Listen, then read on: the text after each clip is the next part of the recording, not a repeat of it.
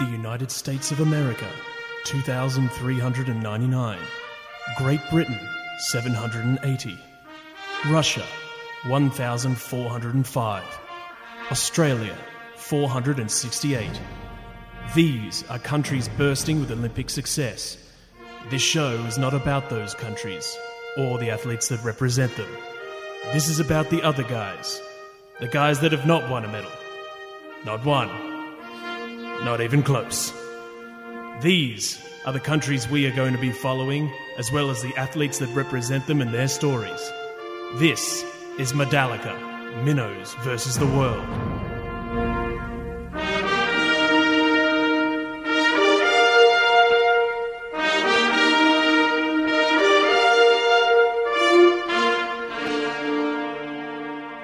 Good morning and welcome to Medallica, Minnows versus the World. It is episode 14 and we're finally back after a couple of days because Gus has finally found his way to Rio. Gus, how's it going there, mate? Hola, Rig. As the Portuguese say, I am in Pior Desde, or the worst place ever. It is just, as you said, a bullet-ridden, fire-scarred hellscape, and things haven't gotten any better since you left. Yep, well, we're all about people exchange on the show, and we obviously wanted to send you over there so that you could get a taste as well. It couldn't all just be me taking up all the funds. But we'll move... and also, people exchange is the Brazilian commercial word for kidnapping. So... Yeah. We'll move forward. Yeah, we will. We move forward into surveillance on Sidibe. So, I feel like this segment is now redundant, but we have the soundbite, so we're going to use it. So, the surveillance currently on Sidibe is that he must be back in his hometown of Ouagadougou, but he showed a lot of, as the Burkina Fasans have said on our Facebook posts, courage, which I have no idea what that translates to in English. It probably means could have done better.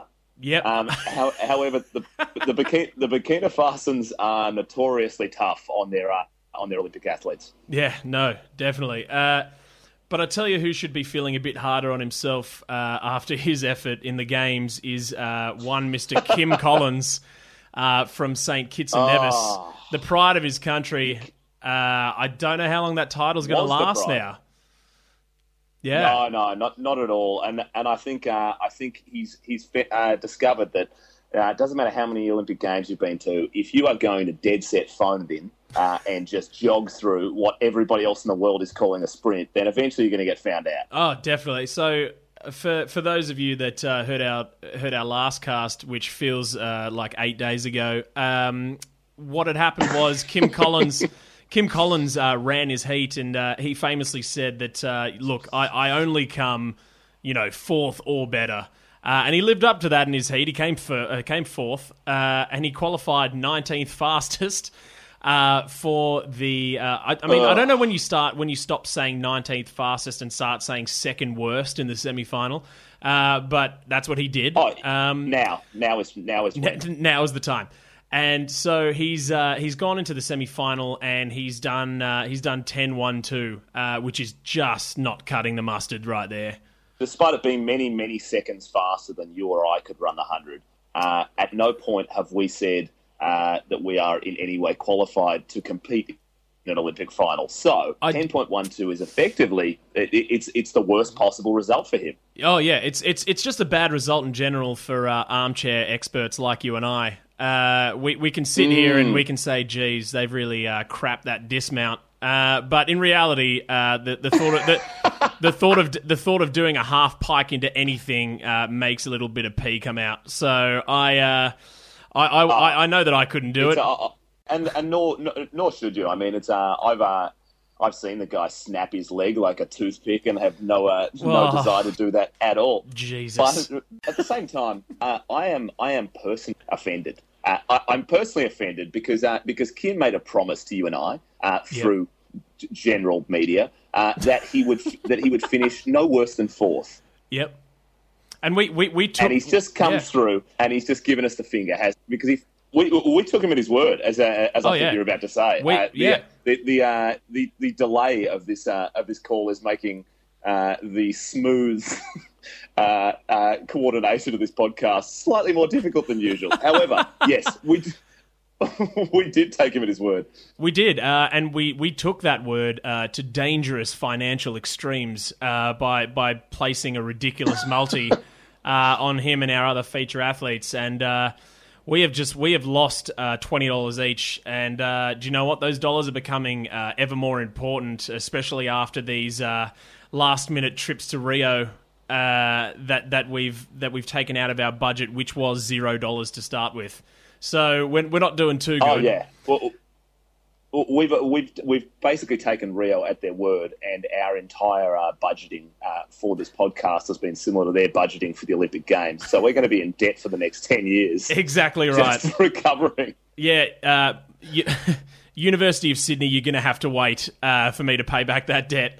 But we move on to the man, the last man standing, Mr. Jonas Kinda.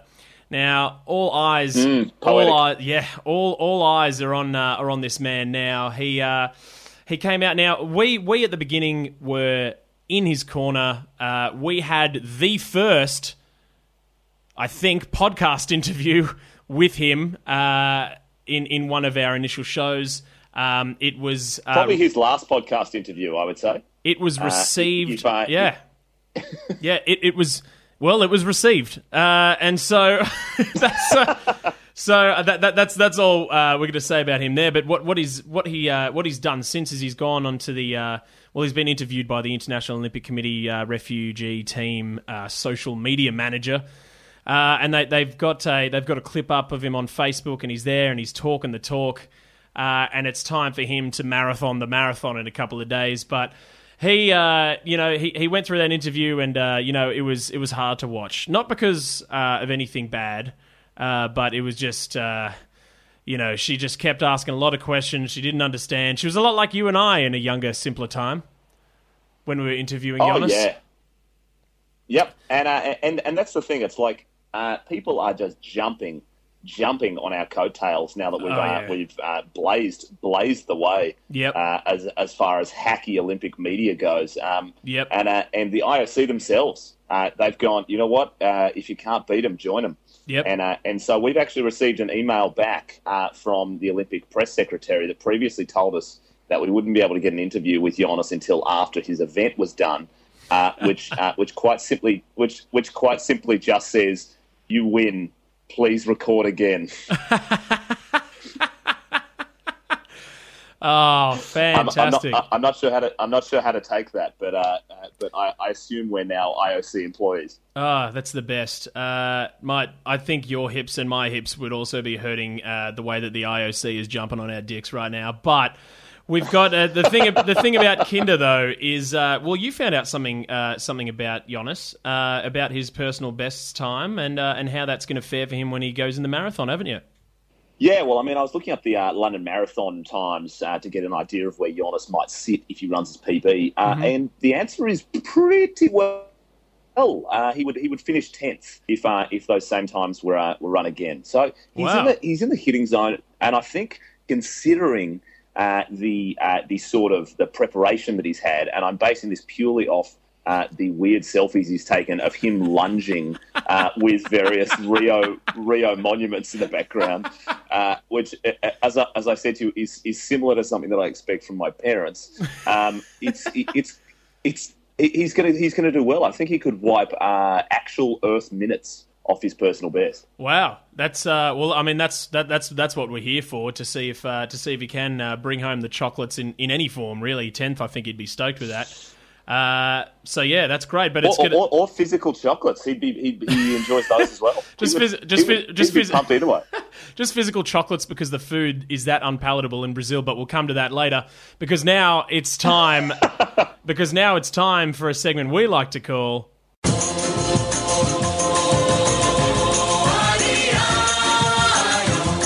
Apocalyptics Now.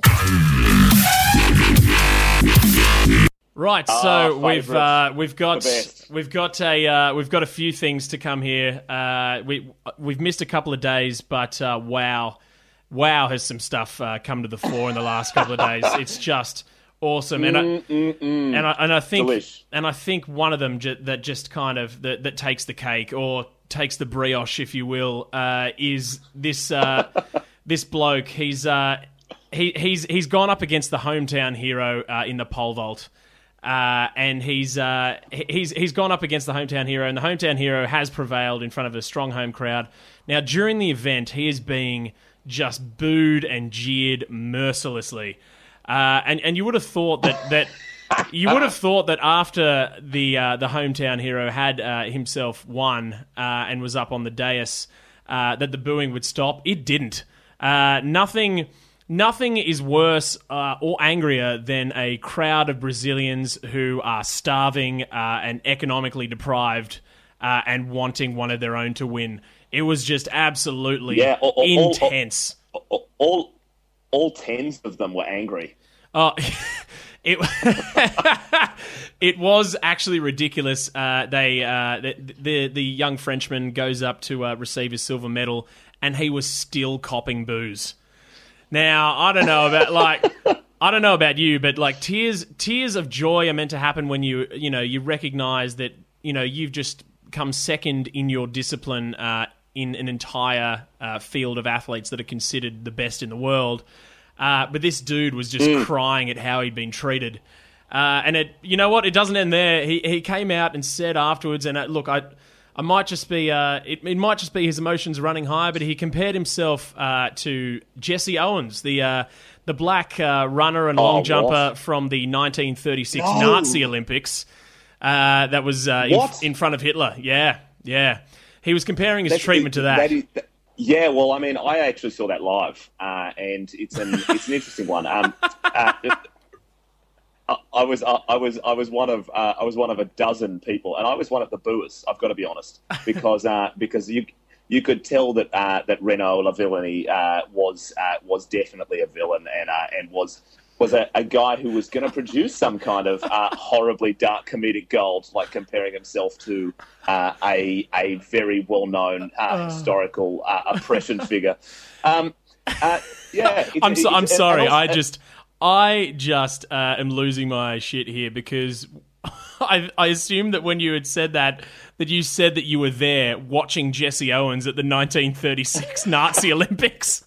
I was like, wow. Oh, yeah. Yes, I was just a young boy of 8. I'm a time traveler. A time lord, yeah. I am looking. I'm looking well for a man of 85. But as we're going to touch on later, that was not by any means even the most disgraceful part of the pole vault. Like, the pole vault was action packed. It had everything. But look, it's that if you're French and you're getting booed by Brazilians and you don't know why, then none of us do. We don't get why the Brazilians are hating on the French. There doesn't seem to be historical mega beef there. I sort of feel. Yeah, I don't know. Yeah, I mean, booing the French is actually a classic European pastime in every country except for France. So I'm actually surprised he wasn't used to it.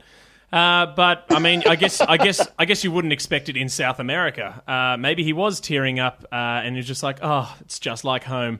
But we move on. We move on to a different area altogether. One of our favourite areas. One of our favourite areas, but not one of the IOC's favourites, the waterways of Rio, where something quite interesting happened to the Brazilian sailors. Well, look, I'll tell you what goes around comes around, doesn't it? You fail to clean up your shitty waterway, and then in return, when one of your sailing crews is sitting in second, cruising towards a silver medal, both literally and metaphorically, they're going to hit a shitload of old baby doll heads and junk, aren't they? And this is the greatest. The quote is, "We were in second place, but we hit rubbish," says Brazil's Samuel Albrecht, who finished 8th. I mean, the headline could just read, it could and should just read, open quotation marks, we sailed junk. I love that. It's because like I reckon everyone would be super pissed, but then the organisers are just in what I assume is like the war room from Doctor Strangelove, just looking at each other, going, "Hey, I mean, we cleaned up the sofas. What do these guys want?" I mean, it's just, if it's not sofas, it's bloody baby doll heads, isn't it? I know, or actual human limbs, but yeah. the waters are not clean. Yep. They are not. Yeah, no, it's all clean. It's I love that. It sounds like a great new song. Human Limbs isn't that far away. It's like Guanabara Bay featuring Human Leg. Nice. Oh my god! It's anyway. So I think the irony of the Brazilians being robbed of a medal due to the horrendously polluted waterway they didn't clean up is poetic. We'll move on. Move on from that. What else we got? Yeah, so we'll move on from there. I mean, look, as impressed as we are with Brazilians' waterways, we're that much more impressed with the athletes' chosen cuisine through these Olympics. Brazil, it seems, does not have a lot to offer in this arena.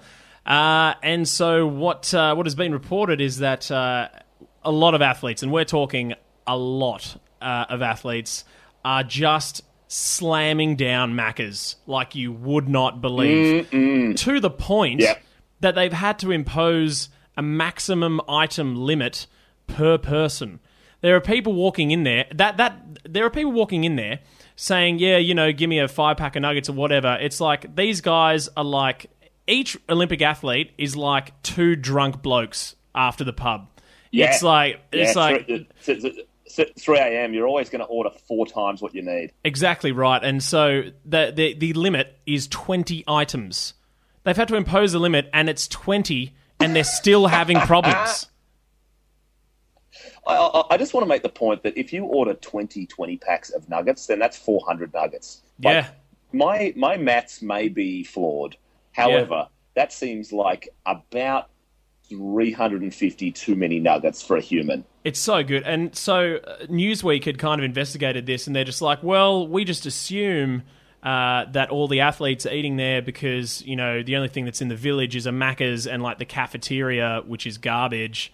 Literally garbage strewn across the floor. Literally garbage. Yeah. And so they're serving up human limbs. No, but they're it's full of protein. But they're actually saying that people are actually that the athletes are actually going there even while they're still in competition. There are reports apparently of the Chinese basketball team who have eaten nothing but Maccas since they arrived. That's fair enough. I mean, if you've flown halfway across the world and you're confronted at the airport by a bunch of cops and firefighters with signs that say "Welcome to hell," and by the time you get to the Olympic Village, you don't have a shower head; you just have an old Brazilian man flipping you the bird in your shower. Like you're going to go for something that you know. So I can see how the internationally renowned shit-stained food of the Golden Arches is actually Hortic cuisine at Rio. Oh, it's just so good. But I'll tell you what, you wouldn't want to go swimming after you've had 20 items of Maccas. I mean, with Rio, with Rio, you just wouldn't want to go swimming. As we found out, their waterways are polluted. But now we head back into the infamous green pool. So, resolution. The saga that is the pool. So, as we reported a couple of days ago. So the first pool was it went green. Nobody knew what the go was. They said it was soupy in texture, and then the pool next to that also became green, and everyone's just like, "WTF? What's going on?" And there has been a bit of a response, but I'd like to think of it as an excuse. What have you heard there, Gus? Yeah, well, look, the Brazilian organising committee are trying to pin this on anybody that they can. I jumped off the plane in Rio, and Mr. Andre Gustavo Richa the acting president of the Brazilian NOC, or organising committee, has approached me, and I assume he thought that, as we shared part of a Christian name, that I'd be fine to just take the rap on this. Basically, what's happened, according to them, which, as we know, means absolutely dick. They have gone, oh no, we it's fine. We've gotten to the bottom of it. What happened was that a cleaner who was supposed to put 160 litres of chlorine in the pool put 160 litres of hydrogen peroxide. We've all been there. Thumbs up. Yes. But then went on to say, but he also put 160 litres of chlorine in, then continued to put more chlorine in to fix it, didn't tell anybody, then the pool turned green. It's like, how unmonitored Jesus. are these things? Like, they're supposed to be like electronically monitored. That's the whole point of an Olympic pool. But no, apparently just some old fat bloke named Alfonso is just in a small square room with a bunch of unlabeled drums. Have at it, mate. Not only that, but fun fact, which may explain a lot. The president of the Brazilian Organising Committee was born in 1928. No wonder shit is fucking up. Like, I don't mean to cast aspersions on octogenarians, but I'm going to. If you're 88, then you probably should not be organising an Olympics. If we're being fair. Yeah, because when you were born, black people weren't allowed to run in them, so maybe... Yeah, he legitimately witnessed the Jesse Owens thing. Yeah. That should be the rule. He was with you there on the day. He was with me. If you saw Jesse Owens run live, you're not allowed to organise an Olympics. That's the new rule. That's in the new Olympic charter. Oh, great. But do you know what? In terms of the Olympic Charter, I'm sure the original one that called for sportsmanship, as well as kind of honour in your country and all that kind of stuff, would have included a hefty paragraph on what would be the golden age of arts and crafts in the Olympics, which is why we're heading to one of our favourite segments called Craft Olympics. Craft Olympics. Yes, we are, and we're back in, as any avid followers of the show would know. Craft Olympics refers to the Olympics arts competitions that were held between 1912 and 1948. Love them.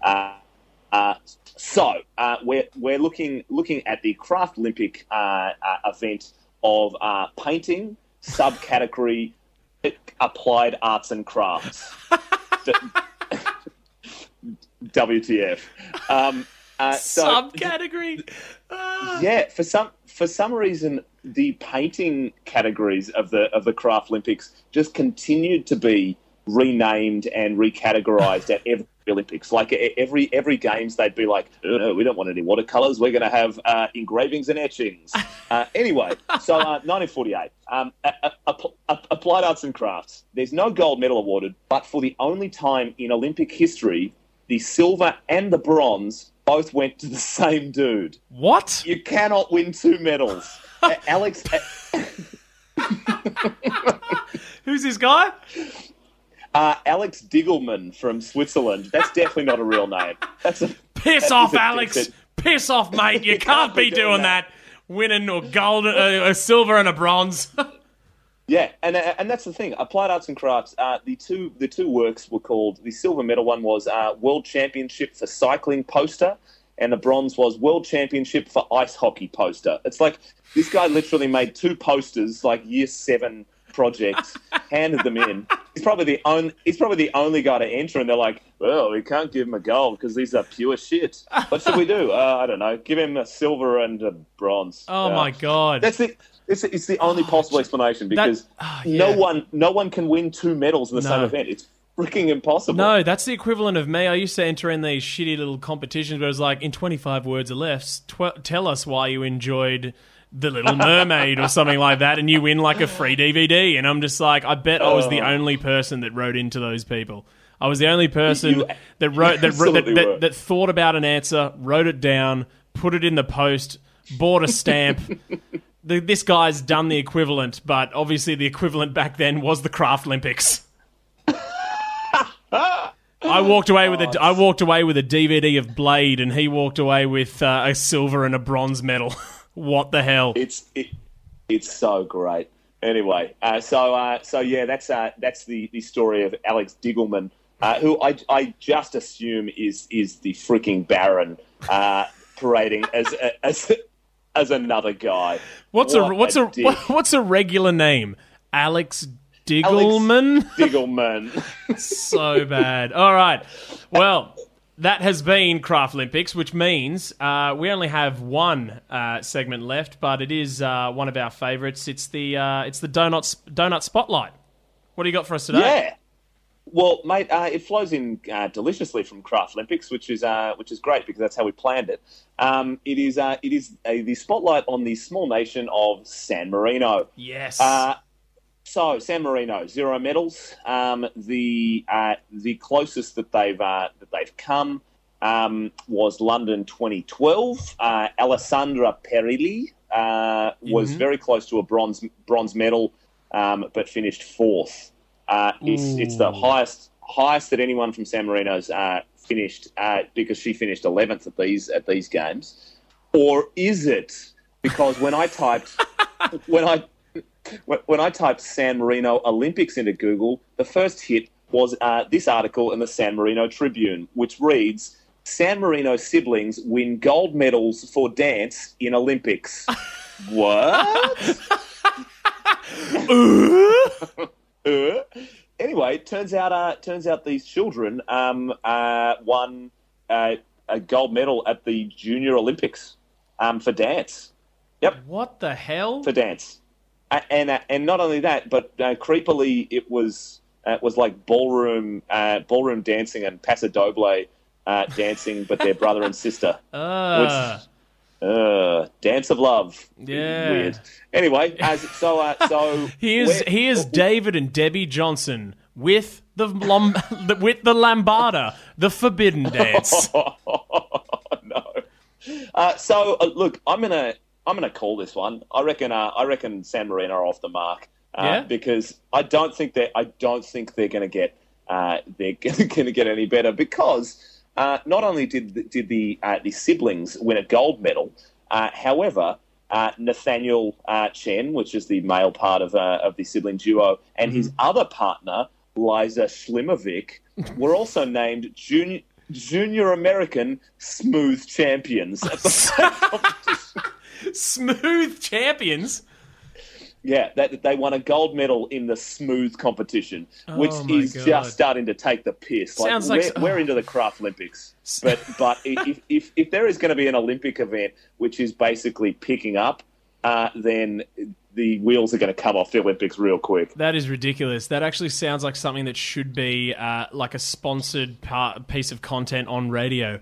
And coming up, Smooth Champions. We've got Michael Bublé coming up first, followed by Chris Isaac. Don't go anywhere. Oh, Smooth Champions. Love it. Anyway, I did say that Donut Spotlight was our last segment, but it's only because I've forgotten the George Stewart Robertson Thanks for Coming award. Now, before I get into this, I need to educate some of our overseas listeners. If you're listening to us now, there's a very common expression used in Australian parlance, and it is he/she has won by a bee's dick. And so that is used... That is used when the margin of victory is so small that it is equivalent to a bee's penis. But in this case, a Japanese pole vaulter has lost by a regular-sized dick, and that is his own penis. Yeah. He's so yes, as Rick has said. Japanese pole vaulter Hiroki Ogita was nailing the pole vault, the same competition where Boogate with the French competitor occurred, and there is a very candid image. If you jump online and you just type in Japanese pole vaulter Olympics, basically the moment at which his manhood betrays him and decides to jump outwards from his pants, thus knocking the pole off its holding place about 6 meters above the ground, and it's just a part of him resting on the bar as his dreams are crushed. So it's so... the jokes that have been doing the rounds are great, and so most like feel for the guy because he really, his Olympic dreams did come crashing down, but at the same time he has dispelled a rumor about men of Asian descent not being well endowed. It's so good. Some of the headlines include nuts. Japanese pole vaulter has Olympic dream ruined. But sometimes, as is the case with a lot of things, sometimes the simplest route is the most effective. My favourite one is Japanese pole vaulter's Olympic dream crushed by own penis. Crushed by his own penis. Yeah. So great. Amazing. Yeah, crushed by his own penis is a really evocative image, isn't it? It's great. It's great. Well, I have to head off, and so does Gus as he dodges bullets in Rio. Oh, yeah. Yep, so make sure to get those samba moves going because the hips is where they aim for. So we're going to leave. We're going to leave you with one there. We'll be back tomorrow, same time, same place. I shouldn't say same time, same place because they change every day. But you get the drift of what I'm saying. Thanks so much, guys, for listening. Subscribe. See you later.